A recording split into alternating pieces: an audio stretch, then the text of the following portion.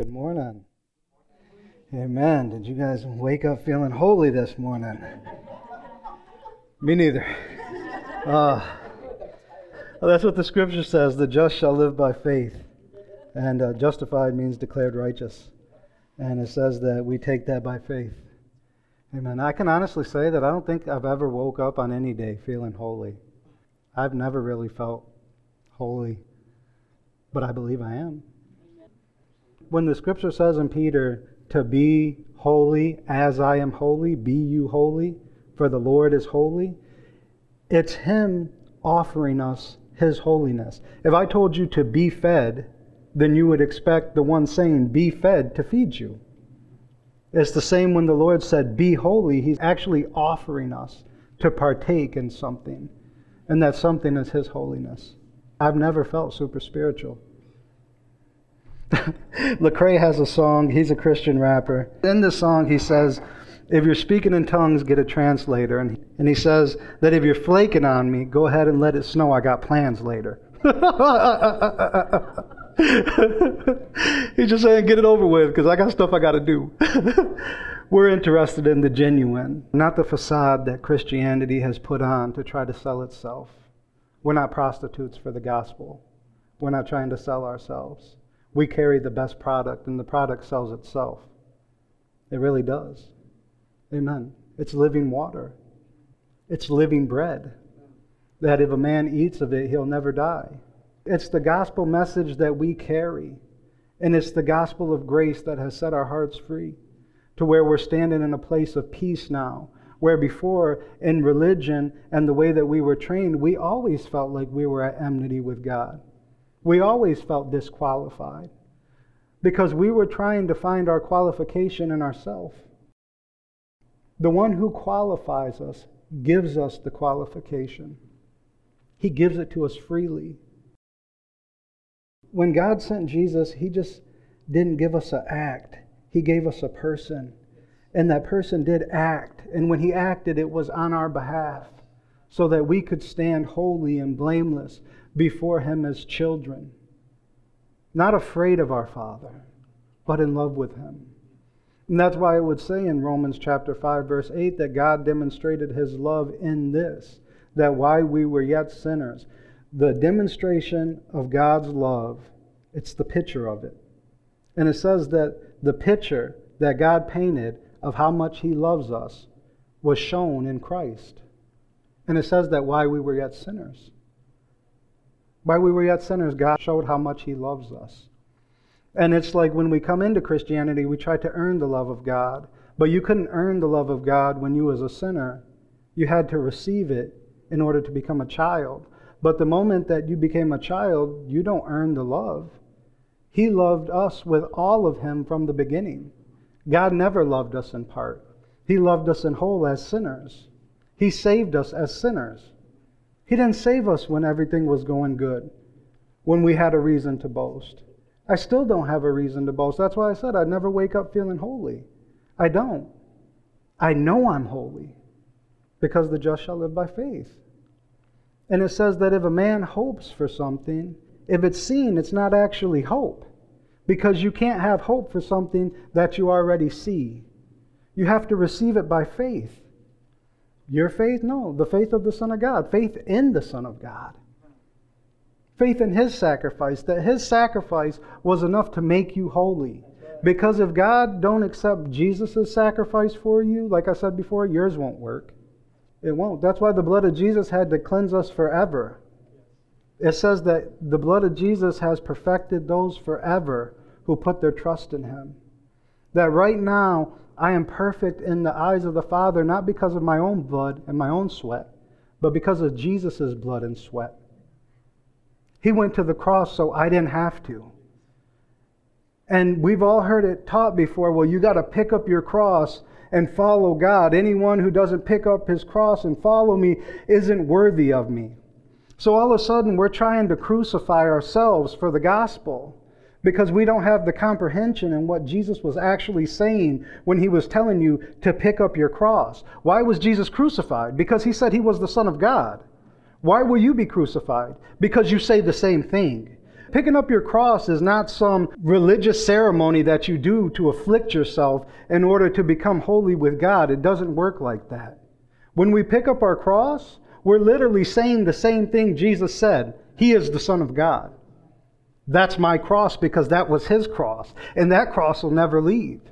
When Peter gave him the great confession that you're the Messiah, the Christ, the Son of the living God, he said, upon this truth will I build my church. I'll build my church, and the gates of hell will not be able to prevail against it. The gates of hell won't be able to prevail against his church. Amen. And here you are, not a building, but a body. A body that God left in this earth, that he called his church.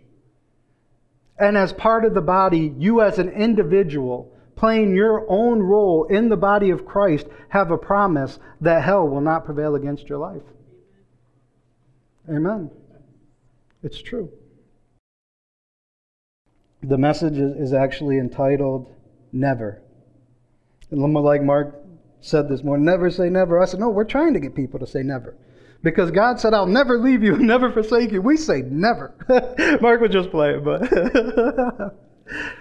My opening scriptures are going to be in Hebrews chapter 13, verse 5. It says, let your conversation be without covetousness, and be content with such things as you have.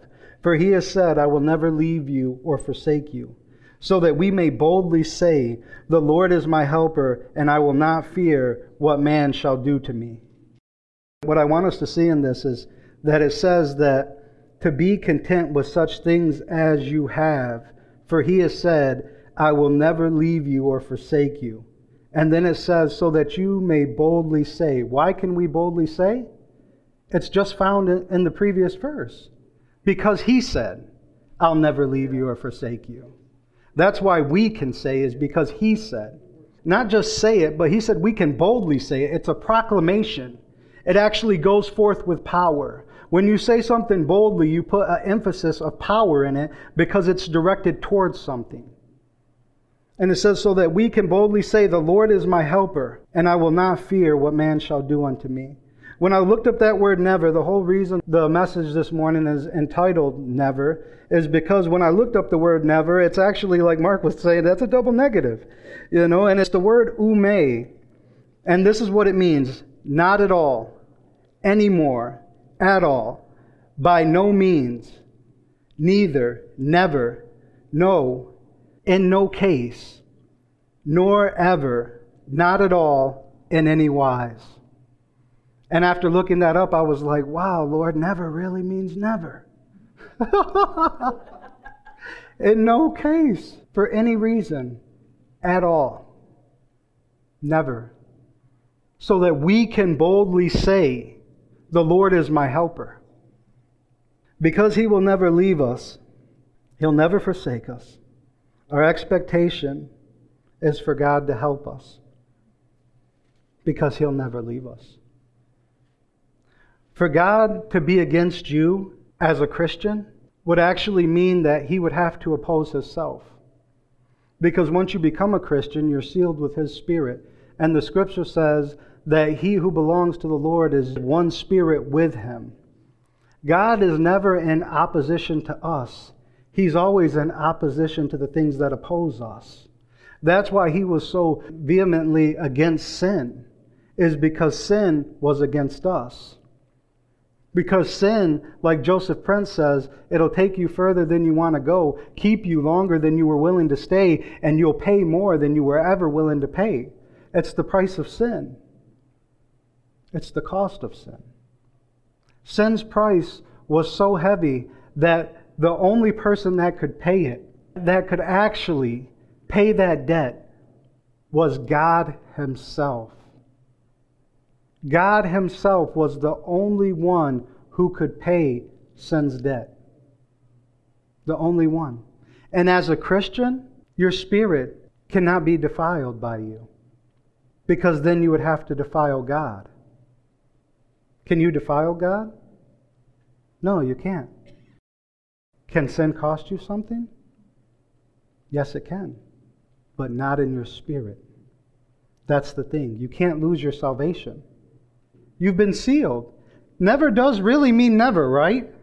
We all know people who were serving God and striving at one time to please God, and they're no longer there. Are they unsaved? Does never mean never. Never means never. What people confuse is that sin does cost you something in the flesh, but it cost Jesus his flesh so that it couldn't cost your spirit. Can I do things that will destroy my marriage and bring death to a certain part of my marriage? Yeah. Could I have me and Mark be friends and I sin against him and bring death to our friendship? Yeah. Yeah. It'll never happen, but yeah. Will it cost me my relationship with God? No. Who's going to help me out of it? I can't even help myself if God's against me. Might as well just give up now, pack up and just say, hey, let's eat and drink for tomorrow we die. If God's against you, where are you going to find help? You can call your mama? Huh? Seriously. Go ask your daddy for some help? Against God? No.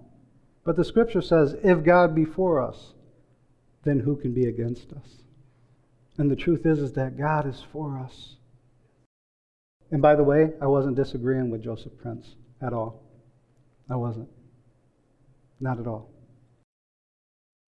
Sin can take you to certain places, but sin can't keep you, because the scripture says that sin shall no longer have dominion over you. That means you can get up and leave at any time. But the enemy would try to sell you a lie that this is you. And if you believe it's you, how are you going to leave yourself? I've tried. I'm like, man, I just want to get out of here. That's how people commit suicide. Look, just looking for a way out, when God has given us a way in. He's given us a way in. He's never been mad at us. He's not angry now. Like I said another time, God's actually in a good mood. He is. He's not angry at humanity. If he was angry at humanity, Jesus would have never came. Never. But God has always loved us. The scripture says that he's loved us with an everlasting love. It says that he'll never leave us or forsake us, so that we can boldly say, the Lord is my helper. Me and Heather were talking one day about the fellow Christian that we both admire and we both, respect, and they're a little legalistic, made some wrong choices. Heather said, God is really going to fight for them. And when she said it, it hit my spirit, because it was the heart of God. That God would actually fight for us. If he would die for us, why do we think that he wouldn't fight for us? We're the most valuable thing to him. When God counts his riches, he doesn't do it in galaxies or stars. He does it in souls. And right now we're making God very rich. We are. We're making God very rich. See, he owned the cattle on the 1,000 hills, but he didn't own all the people on the 1,000 hills. He wasn't looking for slavery. He was looking for sons. Mankind was taken from God illegally. It would be like somebody coming into my house and taking my kids from me illegally. And there's nothing I can do but sit and watch. Oh my goodness. It would tear me up as a father, as I assume it would you if you've had children. And even if you haven't, you can understand if you've ever been close to somebody, to watch somebody come in your own house and take your kids from you, and there's nothing you can do about it. Was God grieved with Adam? I'd say no. He wasn't grieved with Adam. Was he angry with Adam? You know the first sacrifice that ever took place? The Bible says that God killed the animal and made them clothes from the skin. They didn't know what a blood sacrifice was. What was going to cover their sin? Because they were supposed to die right that moment. And we know they died spiritually. Do you make clothes for somebody you're mad with? He had to kick him out of the garden. It was the hardest thing he ever did. He watched one son die, and it still wasn't done. He had to go on to see another son die so that the first son could live. That's how much he loves humanity. That's why he's always against the stuff that is against us. But as far as God talking about the Lord fighting for us, I want to read this out of Exodus. Exodus chapter 14, verse 13. It says, "And Moses said unto the people, Don't be afraid, stand still, and see the salvation of the Lord, which he will show to you this day. For the Egyptians, who you have seen today, you shall see them again no more forever." And then listen to verse 14. "The Lord shall fight for you, and you shall hold your peace." I'm going to read that again because it's just so good. "And Moses said unto the people, Fear not. Stand still and see the salvation of the Lord, which he will show to you this day. For the Egyptians whom you have seen today, you shall see them again no more forever. The Lord shall fight for you, and you shall hold your peace." The Egyptians represent bondage. They represent a time in the children of Israel's history that the children of Israel were held in bondage to slavery. God is saying here, and I honestly believe this is how he gave it to me this morning. God is actually breathing on these scriptures with his Spirit for us right now. And he's saying that the things that held you in bondage, he's saying that you will see them no more. And he's saying, because I will fight for you. You belong to him. You are his. He'll never leave you or forsake you. If you sit and meditate just for a couple minutes in your day that God really is with you, it'll become a stronger reality. If you sit there and remind yourself that the God of all creation is with me right now, he's not only in me, but he's with me, he's on me, he's all around me. He'll never leave me or forsake me, so that I can boldly say, the Lord is my helper. The Holy Spirit, Jesus called him the helper. When the Spirit of truth comes, he said that he'll take of mine and show it unto you. He said, for all things that I receive from the Father, I give to you, or I make known to you. All things. All things are yours. Ain't that what the scripture says? Apollos, Paul, Cephas, Christ. He said they're all yours. He said that we're yours. God has given everything in his ability to you just to show how much he loves you. Never really does mean never. You will never be separated from the love of God. Your spirit is eternally secure right now. I've never known a born-again Christian. I've never known someone who I could look at and say, man, you're born again. My spirit bears witness that your spirit is born again. Like I was told Jamie when we were talking about this, I told him real recognize real. It's just a stupid saying, but you just recognize the authentic in somebody else and you can see it. I remember one day when I was working, there was this guy who was working installing cable, and as he walked past, I said, you're a Christian, aren't you? Or he said, you're a Christian, aren't you? And I said, yeah, I am. And I looked at him, I said, you are too, ain't you? And he said, oh yeah. You just know it. I mean, if I passed my brother on the street, for sure I would know he was my brother. I would know he was my brother. Because there's something about a Christian who is authentically desiring that relationship with God that you can see it on them. There's a humility that comes along with this. Because the scripture says that God opposes the proud but gives grace to the humble. Humility is not belittling yourself. Humility is full dependence upon God and not yourself. That's what true humility is. We can boldly say he's our helper because he'll never leave us. And if you know that God will never leave you, and if you know, like the scripture says, to set your eyes on things which are eternal, and then he says, for the things which are temporal are all subject to change. When you know that every circumstance that you're going through is subject to change because you have an eternal perspective, you stop living in the moment. So I was telling my cousin Jesse, I said, some people have a year plan, a 5-year plan, a 10-year plan. I said, but what if we as Christians had an eternal plan where we look like everything that we do will impact eternity? The reward that Jesus gets is going to be based upon what we do with what he gives us. Does that put pressure on you? It doesn't to me. Because not only did He give it to me, He's the one that's going to help me do it. Because without Him, what can I do? I mean, you're talking about for eternity. You're talking about people's spirits. And without Him, I'm a natural man. I can only see in the natural. I can only act in the natural. Me, personally, without the Spirit of God inside of me, I can't help you spiritually.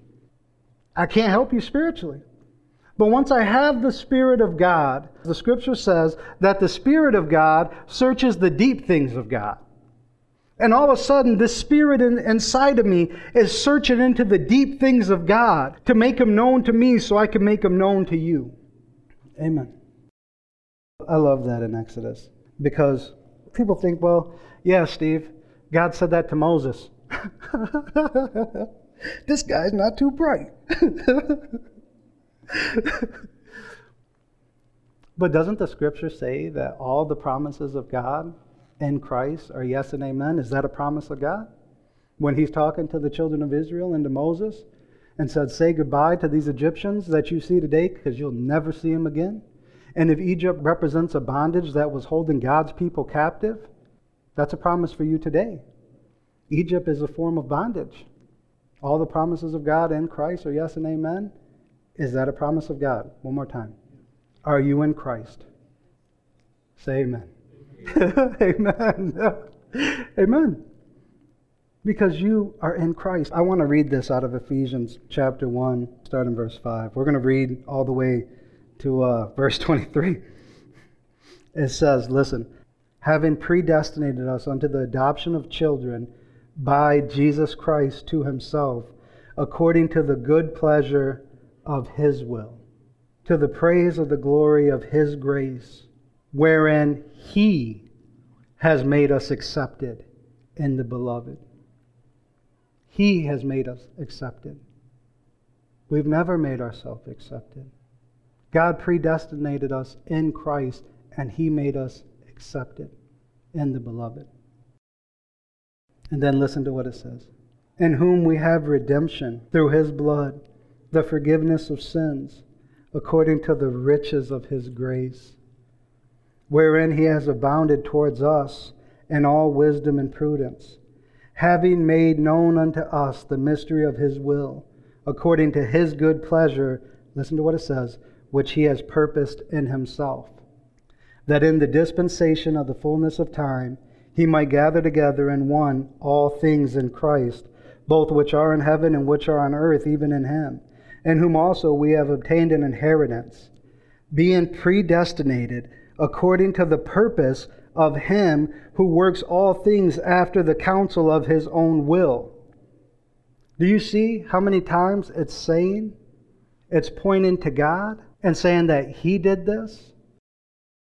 I'm going to read 11 again. In whom also we have obtained an inheritance, being predestinated according to the purpose of Him who works all things after the counsel of His own will, that we should be to the praise of His glory. Right now you are to the praise of His glory.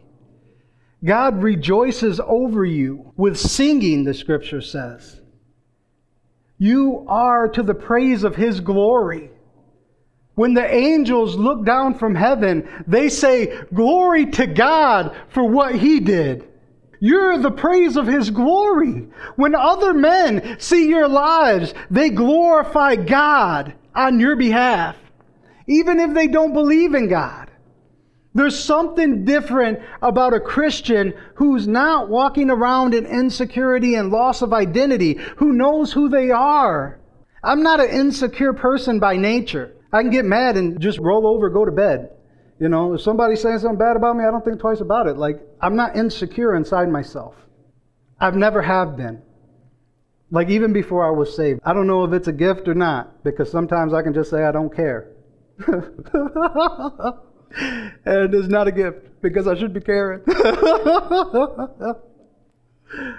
But honestly, when we wake up to our identity and somebody else who used to have control over us to make us angry or to make us do other stuff, when they lose that control and you're no longer affected by somebody else's spirit because you have the only spirit that really matters, which is the Spirit of God living inside of you. And that Spirit is greater than the other spirit and someone else trying to come against you. That's why I hate it when I get angry and I want to lose my temper. And yeah, I still get that. I was telling Val and Mark, I probably shouldn't say it, but I'm going to anyway. We can edit it. You guys are family, right? But I'm at the gym probably 3 weeks ago.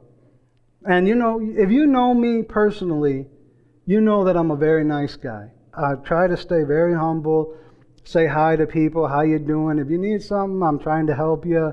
Well, this guy was there and he was acting like a tough guy.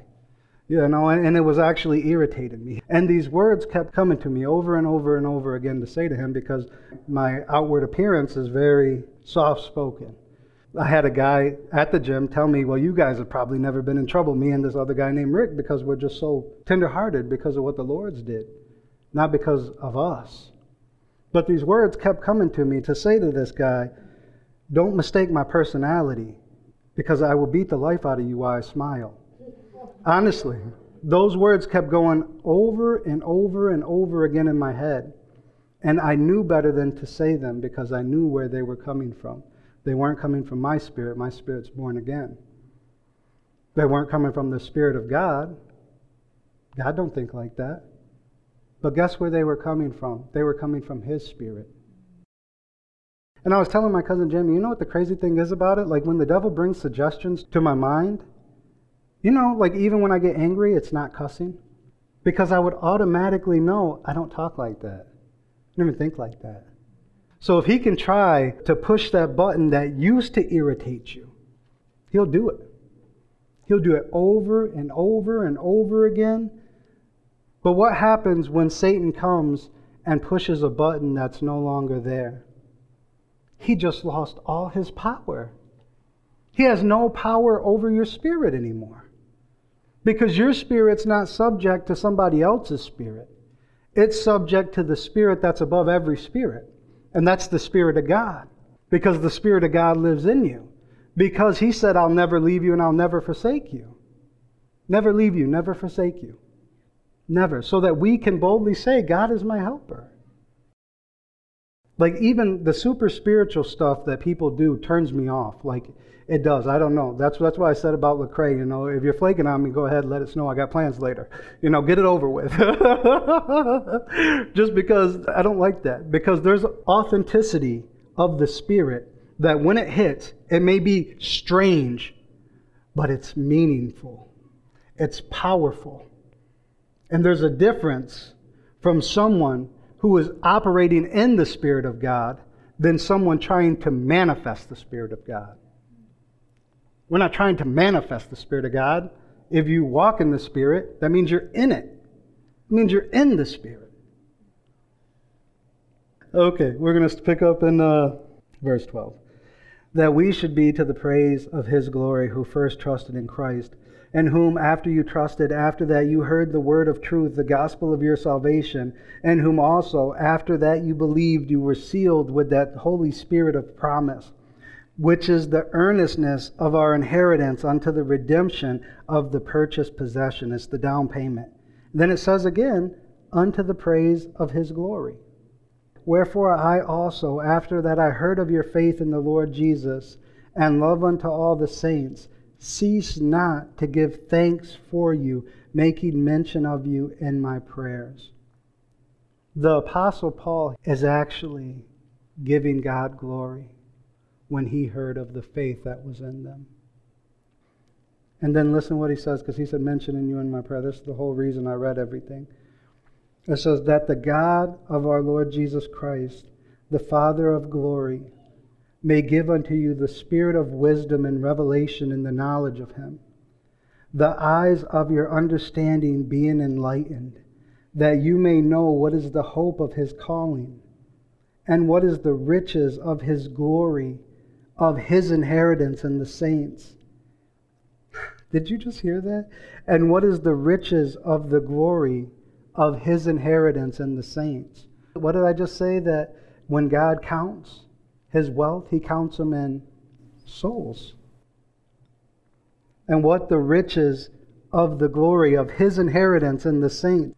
God reaped what He thought was the best harvest He did. The best harvest. Okay, here we go. And what is the riches of the glory of his inheritance in the saints? And listen to this. And what is the exceeding greatness of his power towards us who believe, according to the working of his mighty power, which he worked in Christ when he raised him from the dead and set him at his own right hand in heavenly places. Did you get that? Because I've read over it for years and missed it. He says, and what is the exceeding greatness of his power in us who believe? And then he says the same power that he used to raise Christ from the dead. The scripture just said that the same power, it says mighty power. Have you guys ever heard the song when God rolled up his sleeve like he was putting on the Ritz? Our God is an awesome God. It took the mighty power of God to raise Jesus from the dead. The mighty power. It wasn't a momentary power. It was the mighty power. It took his might to raise Jesus from the dead, because when he rose Jesus from the dead, he rose you too. Amen. Amen. And that same power that he used inside of Christ to raise him from the dead is found in us. That same power that raised Jesus from the dead is the same power that he was talking about that we were sealed with. That Holy Spirit against the day of promise. Which means that you have him in here all the way to heaven. Because he said, I'll never leave you or forsake you. Never. And we discussed never really does mean never.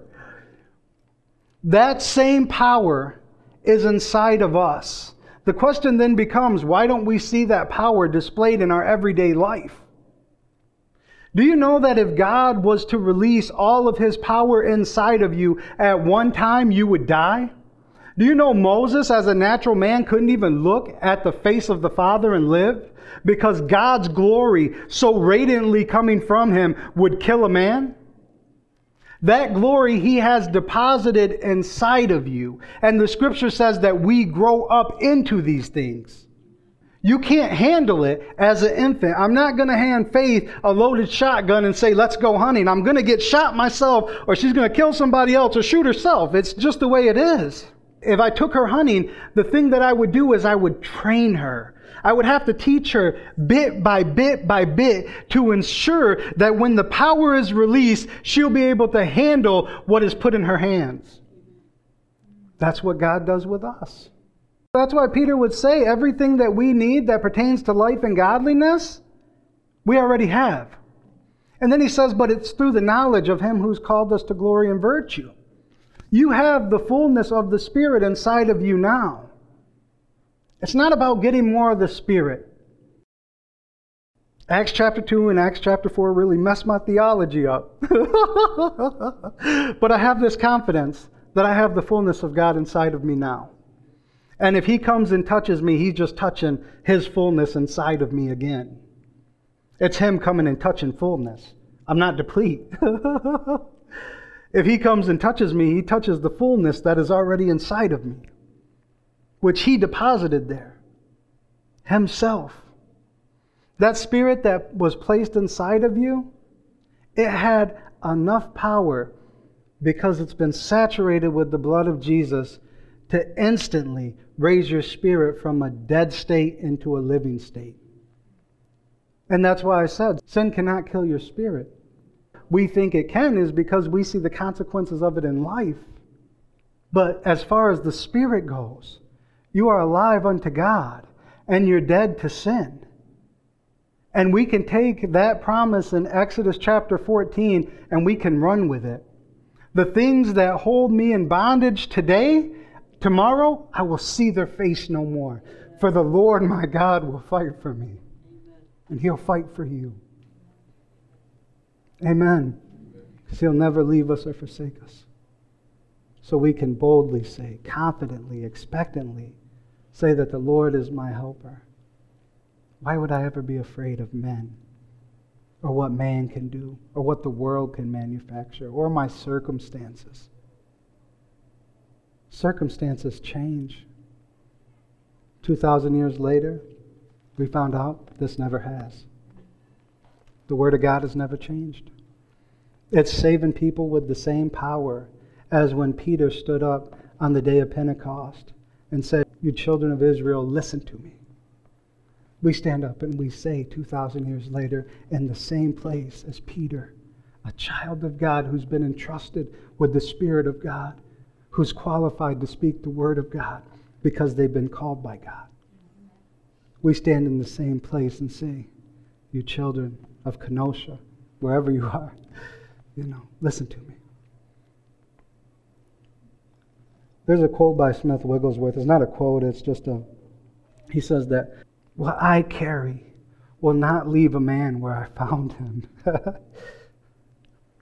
Because a man carried the precious substance of God, I'm no longer where that man found me.